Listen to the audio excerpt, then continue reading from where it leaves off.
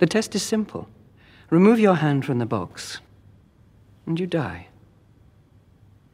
What's in the box? Pain. No need to call the guards. Your mother stands behind that door. Fear is the mind killer. Fear is the little death that brings obliteration.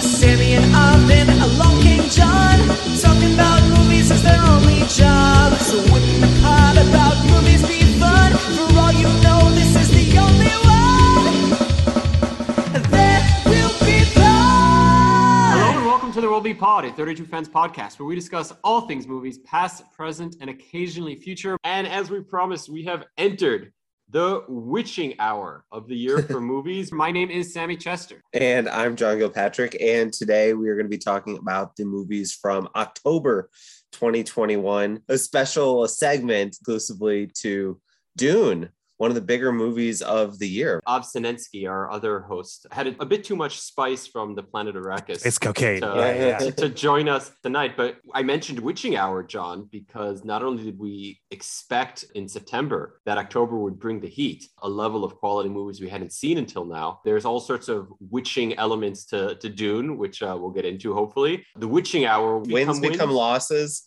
And losses become wins. Yeah, I don't know. When flops become hits and hits become flops. 2021 stands up on the skyscrapers, beats its chest and says, I too am a year of great movies. Because I think that's what October finally allowed us to proclaim from the rooftops. Before we go any farther, let me introduce our guest. He's a freelance author whose bylines can be found on Dismember Online and the Collinsport Historical Society. We infamously enlisted Justin in December 2019, when at the time There Will Be Pod needed someone that was an expert in all things Jewish, New York, and gambling and sports to discuss Uncut Gems. I just talked about Gaspard Noé the entire time. Exactly. Well, now we decided that we needed an expert for another subject. And so we turned again to our formerly Uncut Gems expert, now hopefully sci-fi and Dune expert, Justin Partridge. Justin, thank you so much for joining us. Usually my experience in talking about Dune with people is kind of a very negative, please, sir, this is a Wendy's energy, because I've been reading Dune since 1999. When I was 11 years old, I first started reading the Dune books. That's like when they started making a TV show about it? Is that what introduced it to you? Or my four big fandoms, I think, just were very foundational to me, were like Lord of the Rings, Dune, Stephen King's Dark Tower, and Doctor Who. And I kind of discovered them all basically one after the other. And Dune was my big post Lord of the Rings thing. And they started releasing these prequel books by Frank Herbert's son, Brian Herbert, and sci-fi author Kevin J. Anderson. And these are all the books that take place before Dune. So before those came out, I read all of the Dune books, there's 6. Just mentioning sort of the mythology of the Dune books, it does remind me a bit, of course, of Wizard of Oz, the inaugural novel, but there's actually a whole mythology and series of books behind it. The movie really is just based upon, or presumably will be based upon, the first novel. Yeah. It's roughly about the first 250 pages of the first book, which is just called Dune. I was convinced, being such a big Dune person, I was like, this is going to be terrible, right? Like it's going to be really weird, and it's going to be really insular, and people are going to be like resoundingly no thanks. But then I saw it, and people genuinely responding to it that had never really even cracked a single Dune book. And now my mom knows who Paul Atreides is, and like people at my bus stop are talking about sandworms. Like, it's incredible to me that something so dorky has caught on so well. Before we go too much more into Dune, we did want to give some love to any of the other big hits or misses from the month of October, or anything else from the past year that we caught up with this month. 3, I think, of the big movies of October include Ridley Scott's The Last Duel, Wes Anderson's The French Dispatch, and Edgar Wright's Last Night in Soho. Those 3 actually didn't have a chance to catch up with. I think at least Anderson's and Edgar Wright's are coming out on streaming in November. I unfortunately didn't get a chance to see any of those. I live in a piss pot Texas town, and none of them are playing near me at the moment, even though I think Last Duel's been out for a couple of weeks now, and I think Last Night in Soho is just about to hit wide release. I'm very excited to see Last Duel, especially. The later period Ridley Scott movies have just been so up my street visually and like tonally. Whatever he wants to do until he stops, just do whatever you want, buddy. I'm going to be there with bells on. I did get a chance to attend a couple of festivals, and one thing that did stick out to me that should be starting to hit wider pretty soon. Have you guys heard of a movie called King Car, directed by Renata Pinheiro? This thing is a lot, but in the best possible way. Before I saw it, a lot of people were comparing it to Mad Max and George Miller, and it's absolutely not that energy whatsoever. It's so much weirder and cooler and queerer than I even anticipated. The log line is a kid who was born in a cab, and then he finds out that he can literally speak to cars. This, of course, naturally leads to some sort of odd anti-capitalist screed on like, yeah, now the cars are starting to ply humanity with this weird blue antifreeze. It's got a lot going on, but it was tremendous. I saw it at Nightstream this year. I was pinned to my seat the entire time.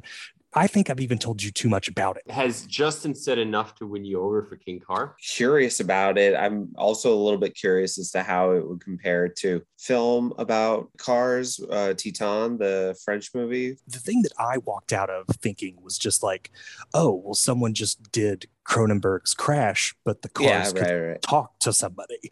And that's the energy that I just kept thinking. It's just like so many ideas, so mad about everything. It's so mad about like the political climate in Argentina. It's so mad about the deforestation, and also cars murder people and they can talk to people and they try to get people high. It's bananas. It's absolutely bananas. I loved it. The Brazilian movie last year about this small village with sort of the weird sci-fi. Bacurau.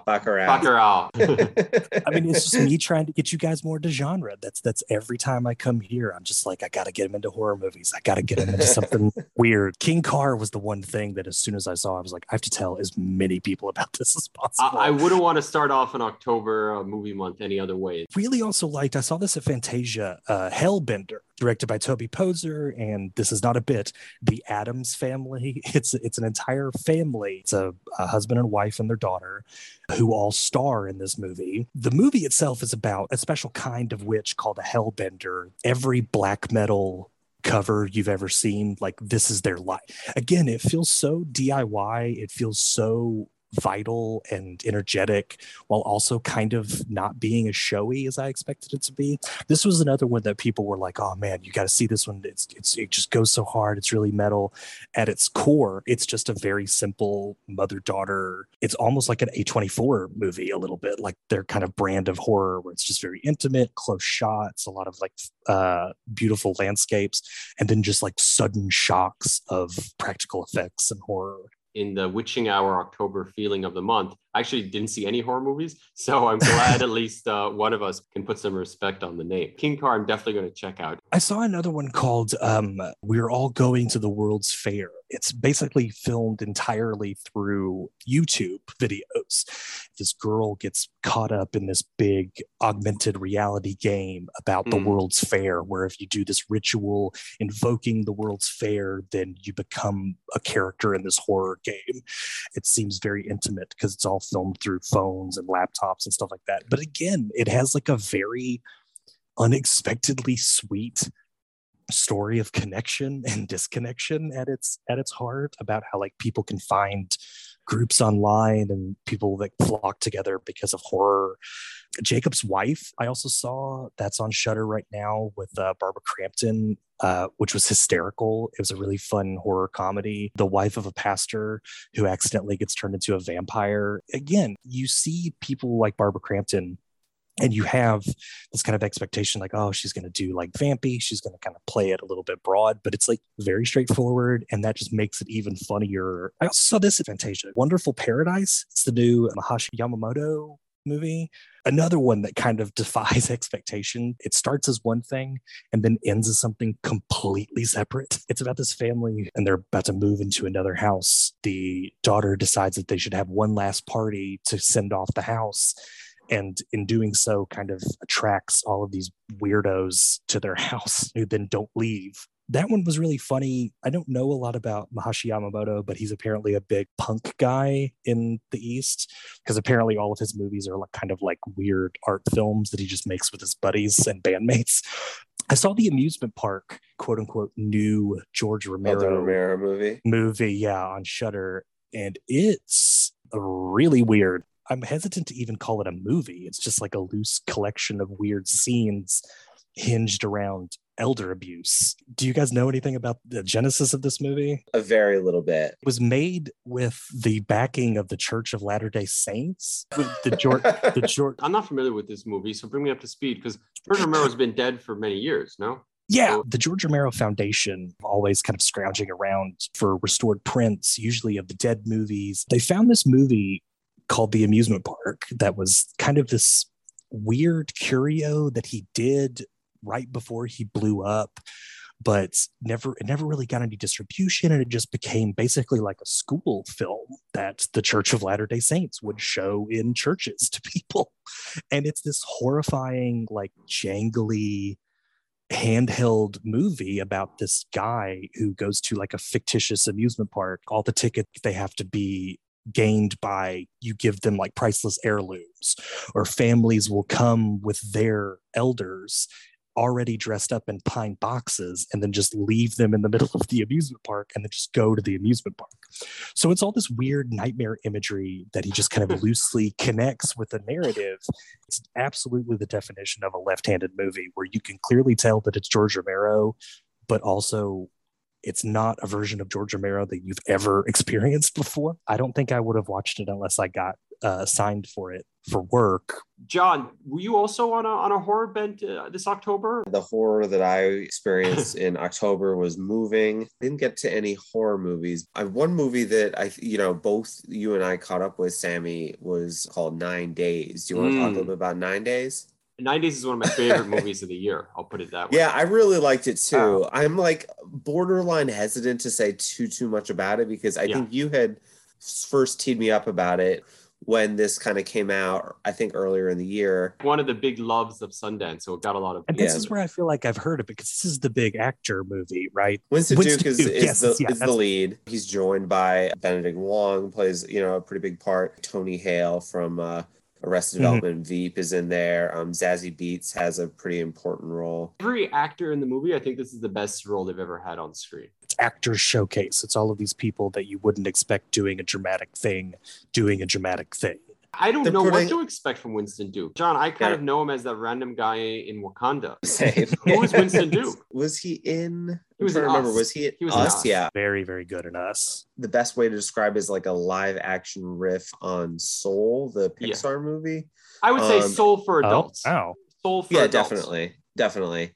And it takes place in this sort of like, unexplained middle place, let's call it. And there's a man who's Winston Duke, and he's watching these lives unfold of people on television screens. For some reason, they still have VHS. I feel like they should upgrade their technology in this place, but that's another conversation. Oh, man.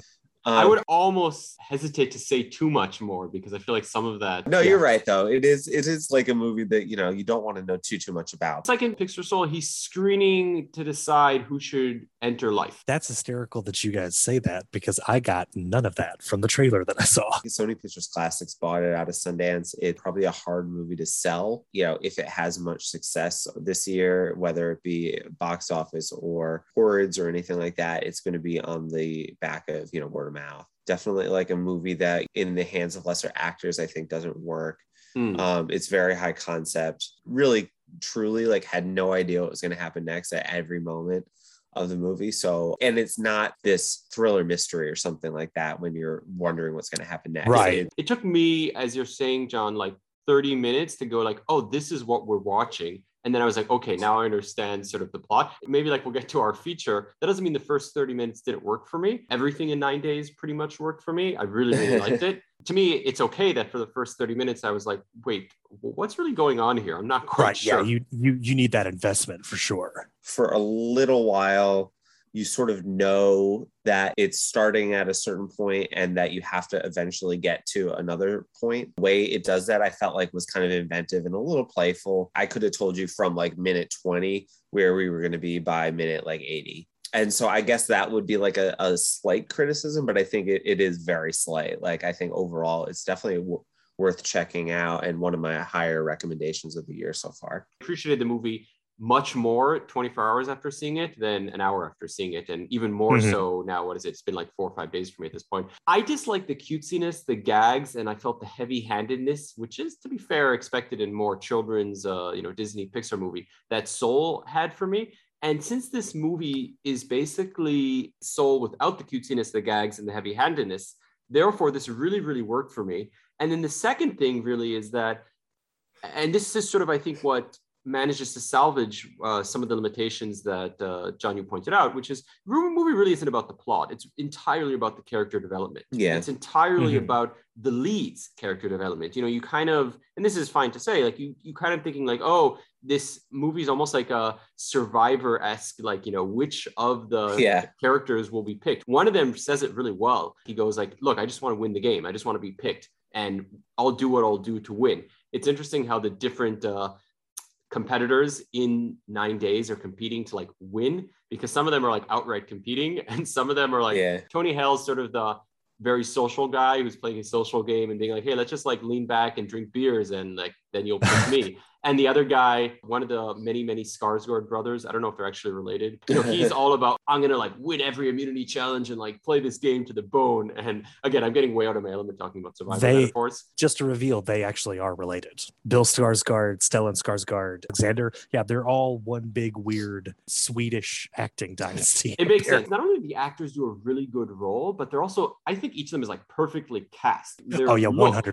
In 9 days exemplifies what I would have expected. Like Zazie Beetz is like the Zazie Beetz character to a T, and seriously. Tony Hale is the Tony. Yeah, and this, I agree. Could have picked any of the Skarsgårds probably, but like he is the guy he has to be. And so it's really the character development of Winston Duke, who I just think is remarkable in this movie. I am often a little put off by acting, which is very repressed and very sort of constrained.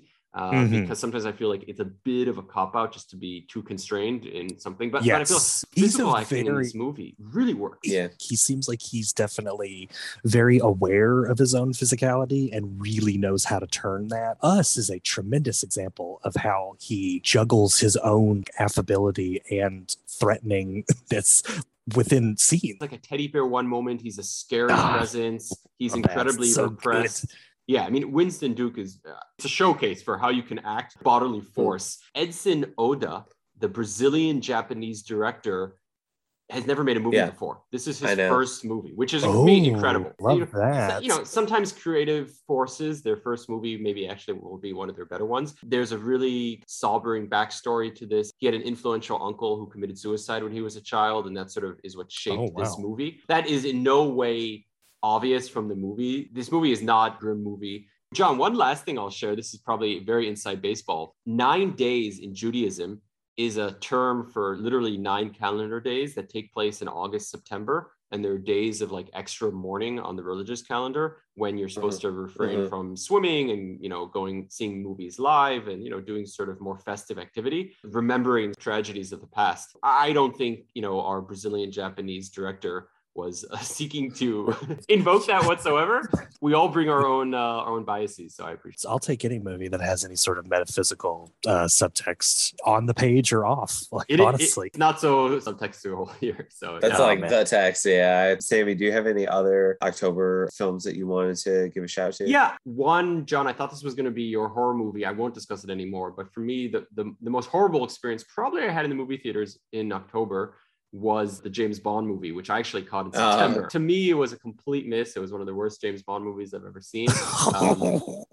But I urge people not to see it then. I know, John, you were not going to take my advice because you did catch up with it, right? I did. I'm definitely not as down on it as you were, and rewatched, I should say, all of the Craig previous movies before Yeah. this one. Definitely better than Quantum of Solace and Spectre for me, like no doubt about it. To the extent No Time to Die works, it really works in that MCU serialization. Yeah, I agree with you Mhm. there. I was held back. A lot was like too outlandish. Didn't feel like a James Bond movie. It felt like something more out of a Fast and Furious movie. Yeah. Didn't Oh, have kind of boy. the muscular charisma, not to speak ill of Daniel Craig's physique. He's more suave and Vin Diesel is more brute strength. And I felt like that was Right. sort of the energy that this movie needed. It was a little bit of a weird amalgam of those two, I think, spaces. So Yeah. I'm also in the bag for pretty much anything James Bond. You know, we'll talk a little bit about Dune being elemental for you, Justin, but for me, James Bond, in terms of coming a cinephile, No, I get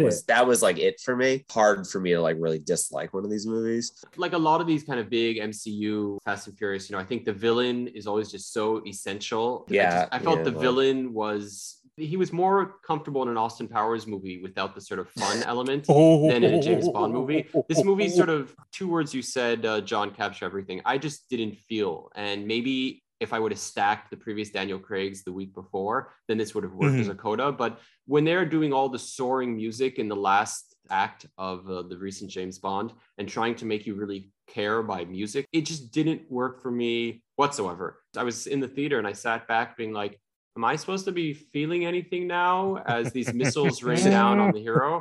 Because I feel nothing. And because this movie needed you to emotionally really, really care and be sad. It made me pine for the old bad Pierce Brosnan. It's not GoldenEye, but the bad Pierce Brosnan, where like even when Pierce Brosnan went out, he went out skiing down an avalanche, going out of James Bond in the most over-the-top James Bondy way. And like, there's something to be said for that. I don't think he knew that it was his last go around. You gotta hand Purvis and Wade those walking papers. They've written too many of these movies. You gotta get them. You gotta get them out of there. I do hope when they do the new Bond, whatever that will be in a few years' time, they don't have to sort of explain it. They bring back the same Q, I hear they you. bring back the same N, Mhm. they bring back the same Mhm. established, like, what's her name, Moneypenny. They bring back the same Yes. actors Yeah, and the yeah. same roles, just like they used to always do for Q. Q was always Q, despite the fact that James Bond kept changing the actor. And so I Yeah. hope they just introduce, so to speak, a new James Bond without having to like say, oh, I'm the long lost son of Daniel Craig. I hope they just kind of run with that, because I think that's like the spirit to me of James Bond, which he's always there, regardless of gender, regardless of ethnicity, et cetera, et cetera. Well, boys, I got great news for you. Doctor Who still exists. So if you just come on over to Doctor Who, it's give you the same experience with even more of the fandom drama. There's always another Doctor Who. Let me share a few of the movies I saw though in October before we get to our big feature. Truffle Hunters. It's a documentary that's gotten rave reviews. I've heard about this. It's about old men in northern Italy and their dogs looking for rare black truffles. The movie is weirdly sort of similar to one of the best documentaries I've ever seen in my life, which was 2019's Honeyland. That was about an old Macedonian lady harvesting wild honey. Honeyland is a titan. Far, far better than this movie. Truffle Hunters has really fun scenes about man and dog. And the old men are just so cute and so silly sometimes. It's sort of a fun time. You can put it on in the background if you read subtitles while you work. Another one from Europe, a German movie, is called I'm Your Man. I'm Your Man is now my favorite movie in 2021, which is about a museum researcher lady who has complicated romance, because if you remember, John, we had Undine, came out earlier this year. Brother to Luca, Mermaid Man. Well, I'm Your Man is very different. It's a Berlin museum lady like Undine who is having trouble falling in love, and then she signs up to participate in an experiment to live with a humanoid robot that has been designed to be her perfect boyfriend. This is Dan Stevens, correct? Exactly. Dan Stevens Okay. is such a robot. Talk about Doctor Who. I should have transitioned right into here from Dan Stevens would be a tremendous Doctor Who, and I like Dan Stevens a lot. because he's a robot. He looks like a robot. In this movie, he plays a robot. My wife and I, for spooky season, quote unquote, we rewatched The Guest, which is a tremendous use of Dan Stevens because he's just like a very weird kind of smiling mannequin that just like looks hot in like bisexual lighting. Yeah, he's a Ken doll who has a very still face and very large blue eyes. And so he very Yes, much yeah. can play a robot, a mannequin, whatever. The reason I recommend this is not only the performances are nice, it doesn't try to be anything like her in terms of, movies about falling in love with a robot. It does have a lot of unique insight within the rom-com genre into relationships and you know what you're looking for in a partner. It's not a heavy movie whatsoever. It's a rom-com. It's on Netflix as well, but a much harder relationship movie would be Test Pattern.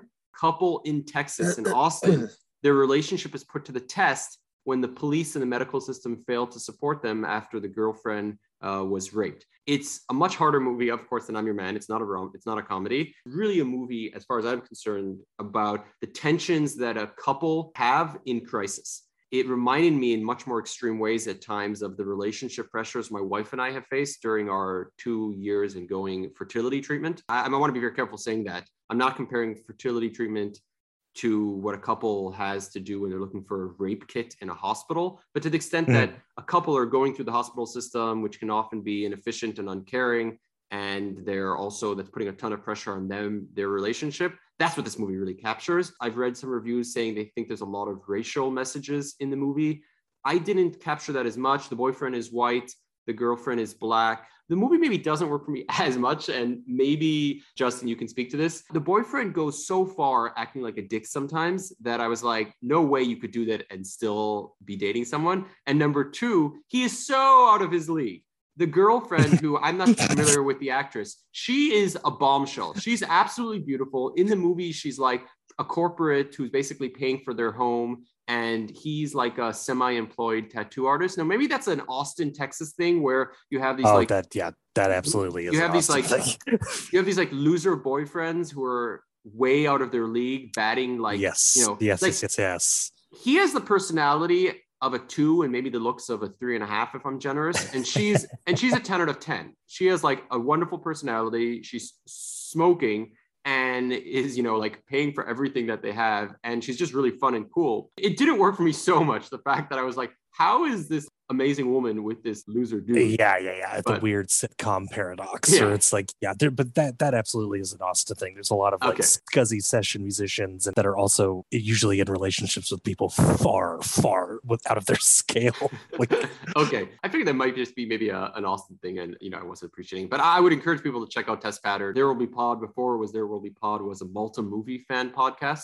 As loyal listeners may know, we did an episode way back in the beginning of 2019 on our favorite movies ever made about or in Malta. And the most Malta movie of all time came out this month, and it's called The Grand Duke of Corsica. Timothy Spall, who I'm not so familiar with, but I know he's been in a lot of horror movies. He was in the Harry Potter franchise. Wormtail. He's the best part of this movie. He plays a famous architect that won't suffer fools. He's constantly insulting people.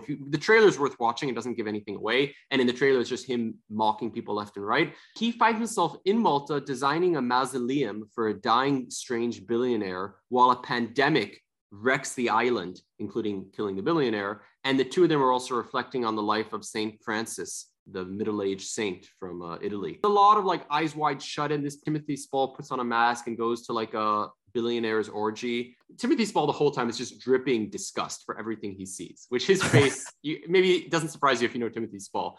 He's got one of those amazing faces. I had fun. The movie doesn't quite work. I read that it's also a first-time director. The movie looks beautiful because it's just everywhere around Malta, and Timothy Spall is really fun to hang out with. A lot of the architecture that his character designs are either like vagina metaphors or penis metaphors. And so like a few different like clients call him out on that, and he just looks at them and he says like, oh, you have something against the cock? Or like he's very coarse. That part is fun, and just sort of how he's tearing through society. The more it gets into sort of the nuttiness and St. Francis, it has all these weird callbacks. It kind of lost me at some point, but I'd recommend to not only Malta fans, but mausoleum fans, architecture fans. you mausoleum diehards out there. Timothy Spall's really good in he's in all the Mike Leigh movies.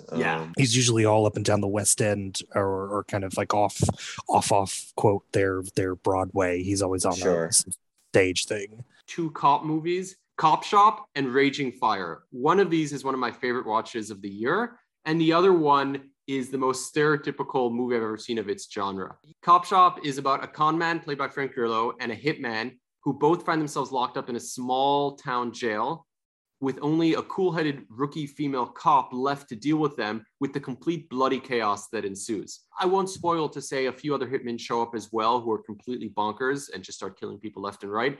The movie is too bloody for me. I'm not such a horror guy, and people get chopped up in a lot of ways. Everyone basically gets killed in this movie, pretty much.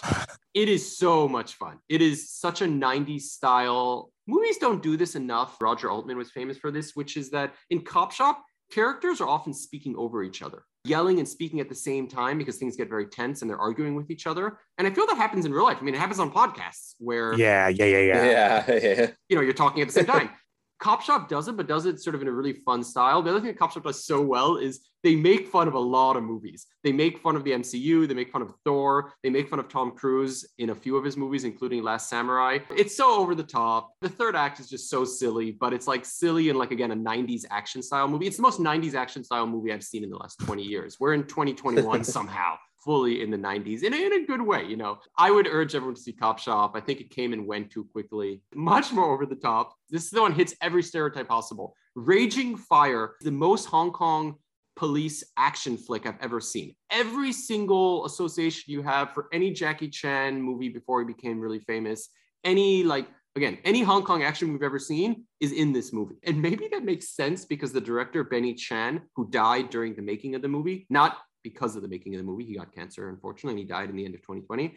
He's directed a lot of the classic Hong Kong action flicks, including a lot of the Jackie Chans. And so a lot of what we associate, and I'll just give you some examples. The final face-off is in a church with a lot of stained glass and angelic statues. There's a lot of slow panning with rock music. There's a lot of sound effects of punching and kicking. The hero at some point during a traffic chase has to risk his life to save a beautiful child who's about to be hit by an out-of-control semi-truck. Well, naturally. The plot is, of course, about former best friend cops who now are seeking revenge on each other for various reasons. The plot is completely dumb. People were comparing it to Heat, I saw, in that like the final act is sort of they rob a bank and then they're just like in the street. But like the bad guys are portrayed as super brilliant ex-cops who know how to do everything. And yet their like final bank robbery is just so dumb. They're like, okay, we're going to steal from a bank in Hong Kong, which is an island. And then we're just going to run out into this busy street and shoot a bunch of police. And that's like their escape plot. The plot is completely irrelevant here. The reason I would recommend the movie is that it has absolutely amazing fight scenes. It really does. I mean, you watch the movie and you're like, oh, like that's what a really good fight scene is after seeing a lot of MCU. Beautiful to watch the fight scenes. The director, you know, obviously before he died, it's everything he knows how to do, doing really, really well. Which one of those was more convincing for you, John or Justin? Cop Shop or Raging Fire? Cop Shop. See, and I think I've heard something about Raging Fire because also isn't this the same guy that directed Police Story? Yeah. I love me some Frank Grillo, so I'm definitely going to see Cop Shop as well. Yeah, both of these movies I was giggling in the third act because that fun and still technically sound resurgence of the Canon film VHS spinner rack. I'm genuinely glad that kind of a lot of this like direct to video energy is still kind of bleeding into bigger movies like this. Very last movie I wanted to share, The Spine of Night, my contribution to this Witching Hour episode. It is a rotoscope cartoon. Rotoscope means animation that is traced over live action footage. And The Spine of Night is that cartoon about ultra violent figures battling it out in some sort of middle-aged fantastical type setting.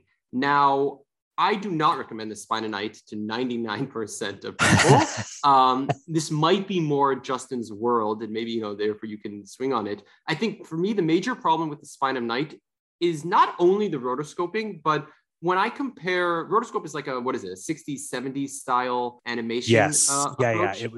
It was developed first in the 50s and then gained prominence in the 60s and 70s with kind of like Haight-Ashbury documentary. Yeah. Ralph Bakshi used it a lot during his Lord of the Rings and kind of some of his other earlier. I've seen some of Ralph Bakshi's stuff, including Lord of the Rings, and frankly, I find all of it pretty drab and boring. But I think the problem today is, Justin, you're the one who got me on to Love, Sex, and Robots, the Netflix cartoon series, which now has 2 seasons, I think. And when you compare the incredible, not only animation in contemporary, animation, but also the imagination in contemporary animation.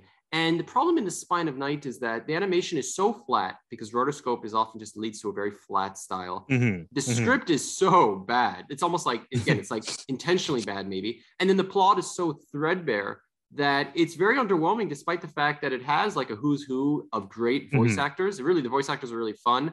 The vibe is often very fun. It's way too violent, again, for my taste. I mean, it has a little bit of that Castlevania, if you've watched that show on Netflix. Yes, yeah. It kind of leans into that a bit in terms of like but it's even more like brains are being split open all the time in The Sound of Night. The Spine of Night. The last thing I'll say touches on what you had said, Justin, which is Ralph Bakshi, because it reminded me, of course, of Ralph Bakshi's most famous rotoscope cartoon, which is Lord of the Rings, which is in 1978, as Justin was referencing. Ralph Bakshi famously made a rotoscope cartoon of the first half, part one, of Lord of the Rings. He planned on making a sequel, but he never got the studio financing to do so. So to this day, if you want to sit down with a bag of popcorn and watch a cartoon version of Lord of the Rings, all you have is part one of what was supposed to be a two-parter of an epic sci-fi fantasy novel. So weird. And therefore, that may be the best way to start talking about another sci-fi novel inspired part one, which is, of course, our feature for the month of October. My planet Arrakis is so beautiful when the sun is low. Rolling over the sands, you can see spice in the air. John, as we get deep into the desert now, give us your synopsis of this movie. We have Justin, a super fan, as he was saying at the top of the episode. I've read the original book. I've read some of the sequels. I'm familiar with the universe, seen some of the, the previous movies. John, you can maybe share, but you're more of a newbie. Give us your synopsis, John. This is amazing. By far the least qualified person to give a synopsis. I will do my best. What did you see? We're 10,000 years in the future.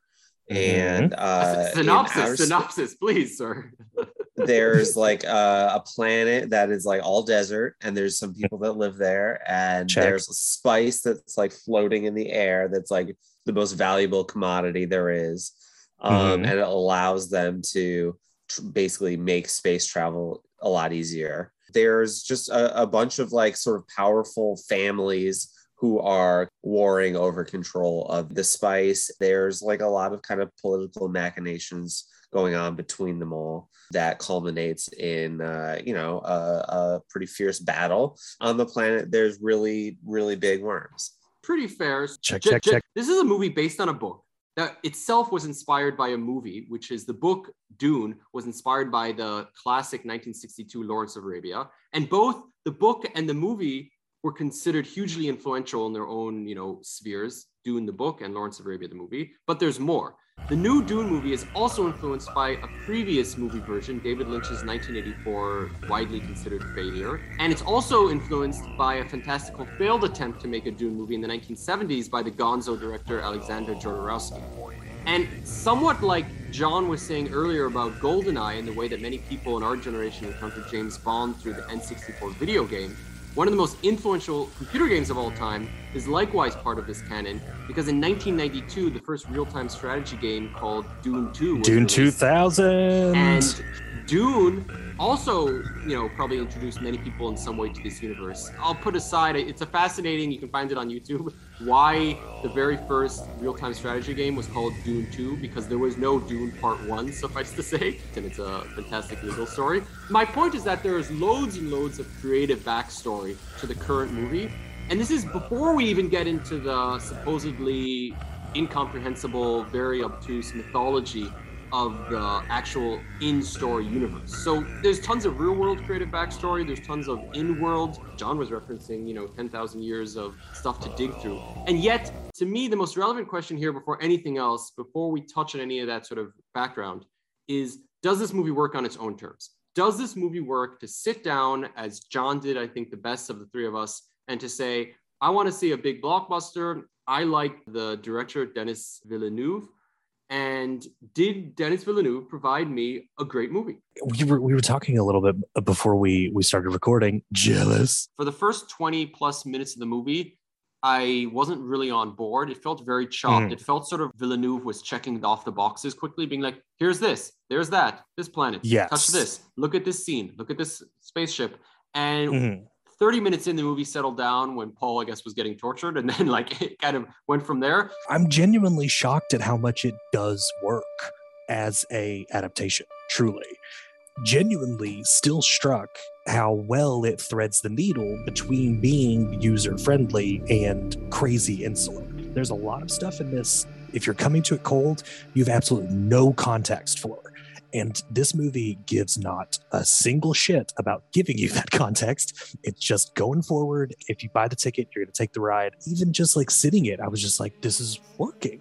It's really working. 3 things that didn't work for me. One is that I feel a lot of the characters outside of Paul, outside of the lead played by Timothée Chalamet, they feel very rushed. And for such a long movie, it's weird that a lot of the side characters seem to be like showing up, saying something, smirking, and then like jumping off screen. I think Jason Momoa to me is the most striking example of someone who, despite how much time he gets relative to others and how charismatic he is, he was so rushed. I didn't have a chance to connect with his character. The Baron is somewhere in the middle in the fact that he doesn't get much time, but it sort of works. But at the same time, I just felt like, who is this guy? What's he keep popping out of literally the goo for? And then the character, the only side character who I think completely was fleshed out, and a credit, I don't know whether to her, to the script, is the lady who plays the ecologist on Dune, the female like Dr. ecologist. Kynes. Yeah, So I thought she was very interesting, and I was just really jazzed watching it. I really loved it. I immediately went and watched the 1984 Dune, which I had never seen. Yeah, David Lynch, which is very different movie, a lot less successful. That was my very first David Lynch movie. I had no idea who David Lynch was. I asked for the Sci-Fi Channel miniseries of Dune, which is also very good for and Christmas. they gave you David Lynch. And they went to Hastings, RIP Hastings. They bought the David Lynch Dune, which is insane to give a 12-year-old. And I watched the absolute piss out of that thing. And then that turned me on to David Lynch. I saw Twin Peaks and all the stuff after that. Did you appreciate the Lynch movie? Oh, the David Lynch movie I did not think was very good, but I appreciated it from a campy perspective. It was fun. Not unwatched, it was bad. It's a weird watchable. movie. It is a weird movie. Yeah, but some of what Sammy said, mentioned the Jason Momoa character not being fleshed out. He was fun. In the Lynch version, that character is very not fleshed out. Comical watching it. And my guess is, Justin, people were probably very upset that character did not get his just desserts in the Lynch version of the movie. Funny enough you say that. The Lynch version is actually a note-for-note adaptation of Duncan's whole contribution to the first book. Okay, that's very interesting smiles, then. And he gets fucking murdered. Okay, wow. Huh. Duncan becomes more heavy presence throughout some of the later books. I was genuinely interested that Momoa brings so much to it. On the page, he's very much just cocksure, swordsman, Errol Flynn sort of thing. And then Momoa gets a hold of him and then brings this whole paternal element. That was interesting to me. Because the casting of Momoa, I maybe just expected a bit more. I'll agree with you guys. Definitely think some characters got a short shrift just because it's such a streamlined version of the first half of the book that a lot of that stuff just kind of has to get paired off. Like there's all this stuff with Dr. Yui, Thufir Hawat, and even there's an entire subplot with Gurney that they filmed, but they ended up cutting, that diehards are kind of mad. Oscar Isaac, maybe he's the most talented actor of anyone in this movie, just based on talent that we've seen him in other stuff. He does what he can, but I felt his character, there's just not much there. It's the same thing on the page in the book too. Leto is very much the kind of, he's a stoic. Yeah, I'm not going to use mediocre source material because like in Game of Thrones, the TV show at its peak managed to make characters much more fleshed out, and that's what we get when you go on screen and you give an actor really bring to life. Even the best writers, or maybe just not always the best writers, were able to accomplish on the page. So, John, are you agreeing with my criticism? Some characters, they're almost just there to be like, "Hello, I'm a character. Goodbye." Most egregious example of that was Zendaya. A lot of that has to do with the fact that we got half of the story. Zendaya's not really in this movie. Probably the pitch to some of these bigger character actors or sort of these bigger names is that you're going to get so much to do in part 2. It's so streamlined. It's so concentrated on making sure that it sells the world more than it's selling the cast. Yeah, and I think you're right. that's a little bit more of a complaint that I have.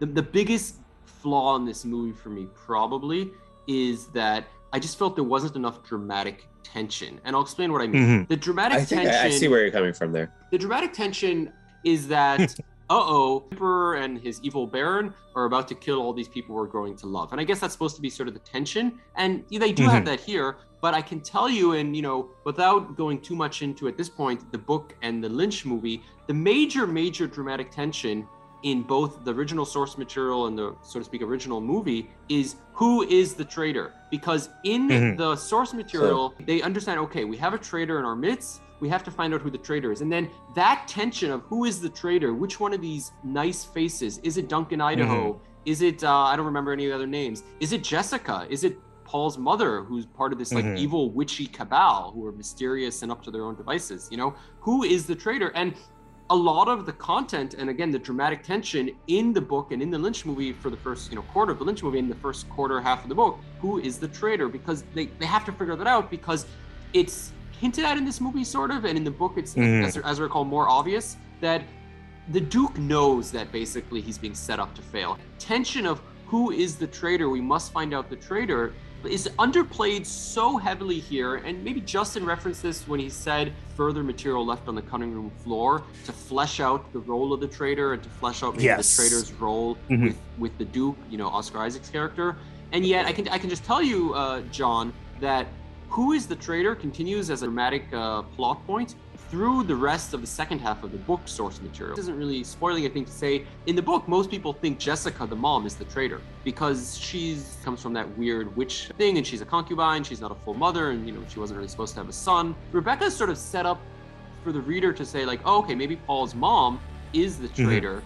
And this movie just doesn't do much with that. I mean, when you find out who the traitor is, you're just kind of like, oh, okay, why not? And they have a passing line that, as Justin said, only book readers will know, which is the reason it was impossible to ever suspect that this guy was the traitor is because of his like imperial training. That to me is really missing here. And it's literally missing also in that the reason that the big final attack is so successful is literally because the traitor does something. And yet the entire role of the traitor, the tension, again, I'm talking about dramatic tension. I'm not talking about plot point particularly. It robs the movie of a certain thrust. That to me didn't capture my attention at all. Like that character didn't really make a huge mark. It didn't need to be there was a traitor. It could have just been, well, they decided to attack us today. Yeah. And I did get the Oscar Isaac knows we're being set up, that this is meant to fail. The dramatic tension was really something else entirely. And this is one of the reasons why people keep coming back to this as such a rich text. Just the whole thing with Paul and is he sort of the chosen one? And the reason why I felt so compelled by that, I think, is because the first particular scene that really grabbed my attention was the little thumb needle to his temple with Charlotte Gainsbourg. I was like kind of like on the periphery of this thing, admiring it visually, I think, and wondering, is this going to be impenetrable to me? And then that scene came along and it was very visceral. For me, it was like every time we came back to that, the characters that touched on that question, I was most compelled. John, you're 1,000% right. I think that is the dramatic tension the movie goes with, which is he really the Messiah? Why is there a Messiah? And the problem with making that your dramatic tension is that is really tension, which is only fulfilled in the rest of the movie that we don't get to see. I agree. So that sets you up. That sets you up for sort of what most people have said is the problem with this movie. When you make that your dramatic tension, is he really the Messiah? You're set up for the fact that you need the second half of the movie. And if you do what the book and the Lynch movie do, which is you play up this whole Game of Thrones house versus house rivalry, and there's a traitor in your midst, it allows the first movie to sort of breathe with its own tension. I think definitely because it is so streamlined, it's like you were saying, Sam, it's just like you have to snap off some of those story sticks. Like you can't have so much that's bogging down what he thinks metaphysically is the most interesting part, because you can definitely see that all of their focus is very much on all of the world building stuff. Yeah. And because so, you lose a lot of these more meaty plots that the book can definitely take fuller advantage to. I'm not concerned, as a book reader, something I liked, a plot point was missing. I'm concerned as a movie watcher, does that end up not giving us enough dramatic tension? But I think the things that it does well, the world building, selling the ecology of Arrakis, kind of the getting its real estate very precise in terms of which planets we're on, how each planet looks. And also, I was very surprised that it was as weird as it was, because it definitely doesn't over-explain a lot of stuff, but it absolutely presents you with something. It lets you make your own decision about it, and then it just kind of goes on. Yeah. And that I think is kind of one of its great strengths, is that it's selling the book's thesis, the fact that humanity has specialized because of spice and have kind of branched off in a way in which they don't need machines anymore because of spice. But you lose a lot of the kind of small moments in between a lot of these big metaphysical things that definitely sell their personalities a little bit more. Justin mentioned there was a lot of movie film that hit the cutting room floor that might come back in part 2. What do you make of some of the choice of the small scenes that were included, and like what do you make of why they were included? The one that really jumps to mind, I don't know, Justin, if you can comment if this was in the book or the Lynch or not. There's this fairly extended scene where Paul is just gabbing away with the gardener about why the gardener put so much water into these palm trees. Then we later see that the trees are burning when the Harkonnen attack. Mhm. What do you make of the choice of certain small scenes like that? Like, why were they included? That scene is in the book. In the book, it's played between Jessica, Paul, and the housekeeper, shout out Mapes, who's a fairly big character in the first half of the book. Probably a lot of that stuff is just like, you have to temper all of this world building with character stuff, because if you don't, people are not going to care about these characters, and they're not going to want to follow Paul into the desert after we lose all of these people.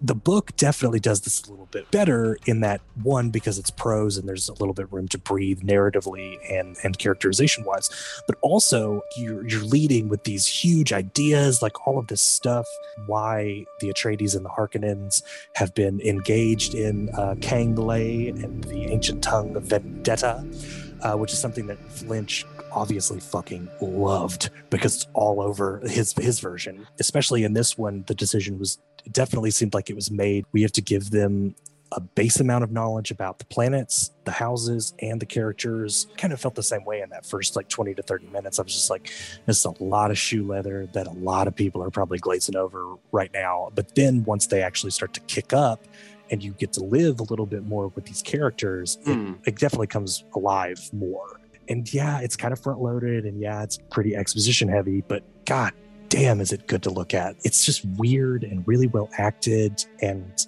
I kind of, like you were saying with Oscar Isaac, it's in the hands of people that can definitely kind of zhuzh it up a little bit more from like kind of the dry, very kind of sartorial, kind of stately personas that they're imbibing from the page. I have one big full-on Justin, let your Dune flag fly question. I'm setting up my thumper for the loose perfect. sand right now. Bring on the biggest worm you can, baby. John, just before we do so, how would you frame this in like Villeneuve's movies? Not like the biggest fan of his. Mhm. I like the movies I've seen. I don't really love any of them. I loathed Blade Runner 2049. Enjoyed Arrival pretty well. I enjoyed Sicario. I thought Prisoners was pretty good.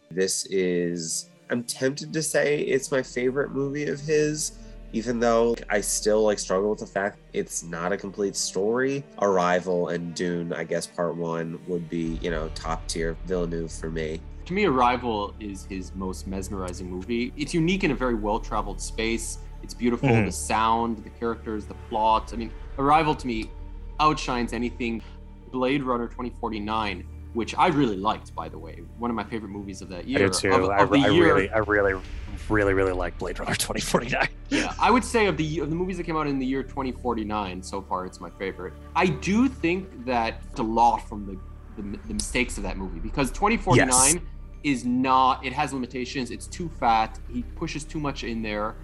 And it's the closest parallel to this Dune. I agree with John in that, I think Dune works much better. My impression is he sat down, he took a lot of the criticism to heart, and he really asked himself, okay, I like redoing or putting up a second version of a classic 80s sci-fi. I was going to mention that. It's another hallowed property. 2049, there was an easy 40 minutes that could have been chopped out. There was just too many long digressions that took us away from our otherwise were cool thematic points and beautiful visuals. And in this movie, Justin, as you said, it's pared down. It's a long part 1, but it's cut to the bone. I definitely think he probably took a fair share of lumps from 2049 and kind of applied it to this, because it moves so quickly that you can definitely tell, okay, this one has to be the functional one, the next one is the style. The back half of the book is absolutely the weirder and more kind of bombastic old school thing. I really just have one broadside of a question for you, Justin. And this is moving into the deep end of Dune. So we're past the movie at this point. And so my big question for you, Justin, is simply, where are the camels? I do have an answer for that. I want to know your answer as where are the camels? Again, this is a movie based on Lawrence of Arabia, and it literally has shot-for-shot copies of 1962 Lawrence of Arabia, except when you think of Lawrence of Arabia, you think of camels walking across the desert, and this has people walking across the desert and worms going across the desert. Tell me about the camels, but no, my real question is this. Why is there a claim that the Dune saga is unfilmable? It requires so much exposition, you can't put it on screen. Let's remember, this is literally a saga that was based upon a movie. So the idea that you can't translate that saga back into a movie as a starting point doesn't make sense to me. At the most minimal, you could literally just make Lawrence of Arabia with some of the sci-fi trappings that is from the book. So that's part of the question. Another part is, I would summarize the entire, Dune story, so this part 1 and then, the future part 2, in a one-sentence synopsis. Mine would be: a young prince on the run leads a persecuted native population in revolt against the corrupt forces that murdered his family. It doesn't have the B'nai Gesserit and the Kawitsa Derech and all those sort of fun things, but that is a very filmable classic story saga that doesn't strike me as very heavy and very hard to put on screen. And I'll give Game of Thrones for an example. I think Game of Thrones requires far more exposition than the story of Dune. In Game of Thrones, you need to understand all the various houses and who are the Targaryens and what is this new king, Robert Baratheon, who recently came to the throne, and why is he there's a ton of exposition and context you need in Game of Thrones. And yet, yes, it was a TV series, not a movie, but the first few episodes of Game of Thrones, they just work, and they don't get bogged down in this we have to introduce this incredibly unfilmable source material novel to get people hooked. Why is there this claim that Dune requires so much exposition and that it's unfilmable? Again, this is a story that was based on a movie. How can it be so hard to make a movie of it? I need to tweak your history just slightly. You are half correct that David Lean definitely has a lot of influence on Herbert, especially at the time. The big inspiration of this was that Frank Herbert used to be a newspaper guy. And one day he got this assignment to observe a joint operation between the Department of Agriculture and the Department of Defense, who were trying to seed sand. Their entire goal was to try to figure out how to grow plants within sand. So Herbert took that assignment and then started to think, well, what would happen if there was an entire planet of sand? And what would the ecology of that planet look like? What plant life would be able to grow there? What sort of rock formations would they have? Animals? So Herbert's entire focus, especially in the first book, is the planet Arrakis itself, and how spice melange has seeped its way into the Imperium in general. Oil and the desert economy and Imperial Britain. And there's a lot of Joseph Campbell, there's a lot of Hero's Journey stuff, there's a lot of pulp and serial influences in it as well, John Carter and stuff like that, because also, a lot of people don't know this, but the original Dune novel wasn't a novel at all. It was a selection of stories in a science fiction magazine.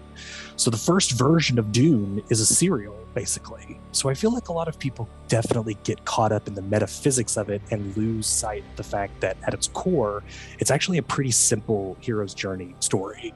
Paul gets the call, Paul refuses the call, Paul is driven through a series of trials, and then has to claim his birthright through the Golden Path and his ascension as the Kwisatz Haderach, lead Arrakis in a not jihad. When the part 2 comes out, I think the context of jihad will get thrown around a bit more. Yes, and I feel like a lot of people also get so tripped up in the Jodorowsky movie is one of the great movies ever made. It would have been such this incredible experience. And I watched that documentary with kind of a morbid fascination, because I kind of think Jodorowsky's a little overrated. And I kind of think that Dune would have sucked a lot.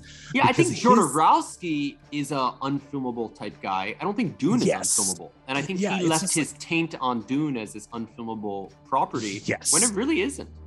And like, I think it bleeds directly into Lynch's the most because he's inheriting a lot of stuff from the failed Yorodowski version.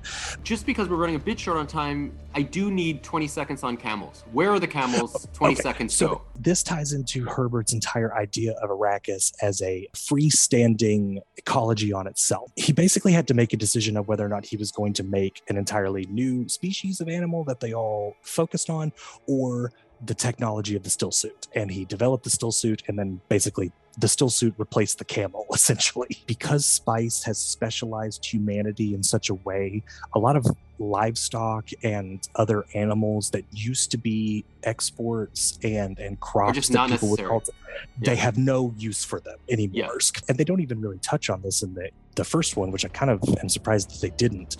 If the production of spice is halted, the This entire universe, universe collapses because they've all become dependent on the space cocaine. John, Justin and I were wondering, to the extent you're able to come in to see this first movie fresh, not having seen anything else, read anything else about Dune, my guess is that by the time the second movie comes around, you'll probably have spoiled yourself somewhat. I watched the Lynch movie, so Yeah, I the kind Lynch of movie know everything that comes. To that point, I'll just sort of say, like, the one thing that I am slightly concerned about, and I thought he was good to very good in this movie, is Timothée Chalamet.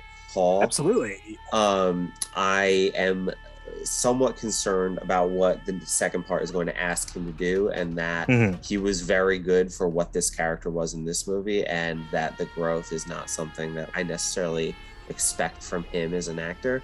So I'm curious to see how he ends up playing it, and if that is going to all work out. Did you guys see The King, Timothée Chalamet? The King? I did, yeah. I wonder whether that was even like why he got this role, because The King is sort of similar to Hero's Journey, which is like a spoiled young prince has to sort of take over and become like a man and a leader of men and go to war.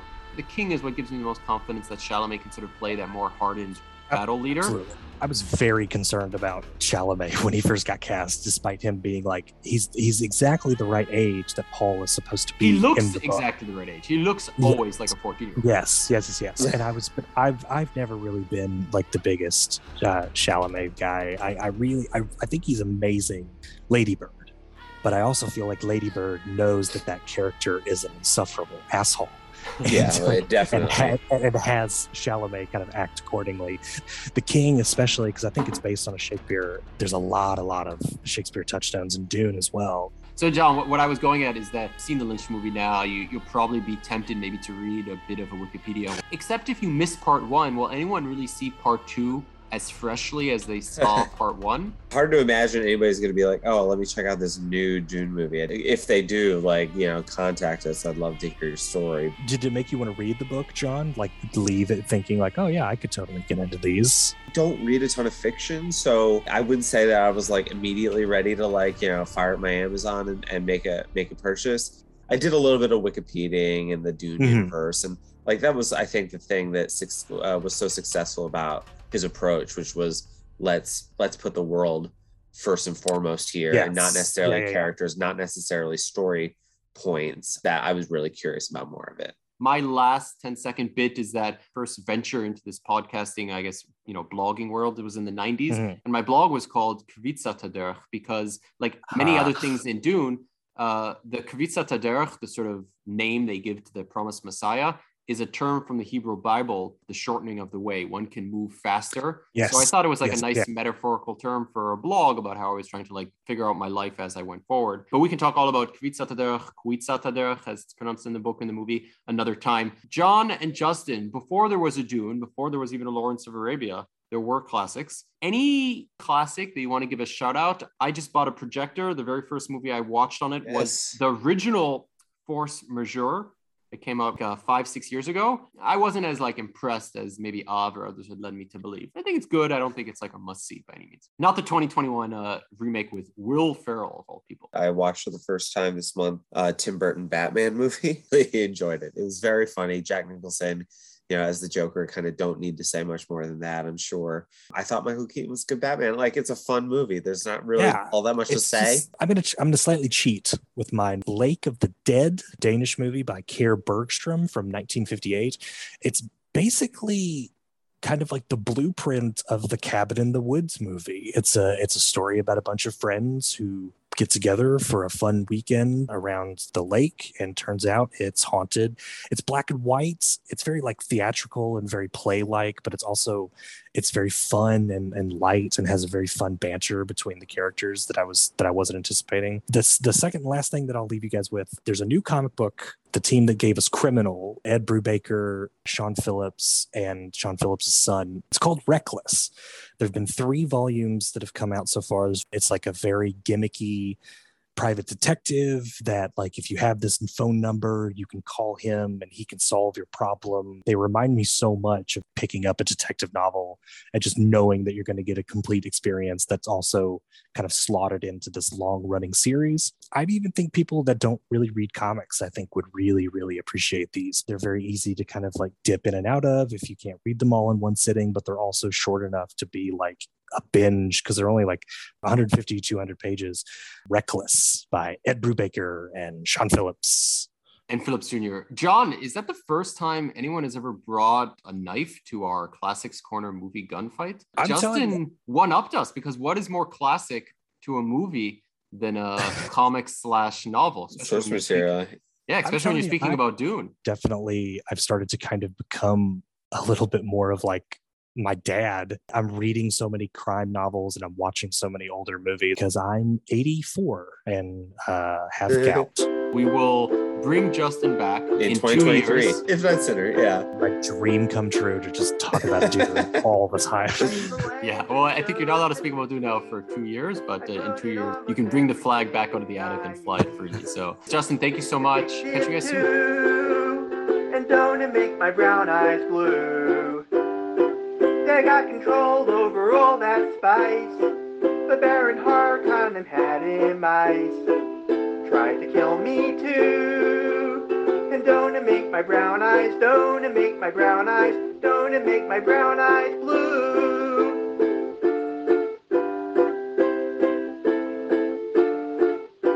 So me and my mother ran away across Dune. Got found by the Freemen not a moment too soon. They said it was easier to leave us behind, but if we went with them, it would still suit them fine. Now I'm dreaming of a huge jihad, and the Freemen all think I'm God. Maybe I do too. And don't it make my brown eyes, don't it make my brown eyes, don't it make my brown eyes blue?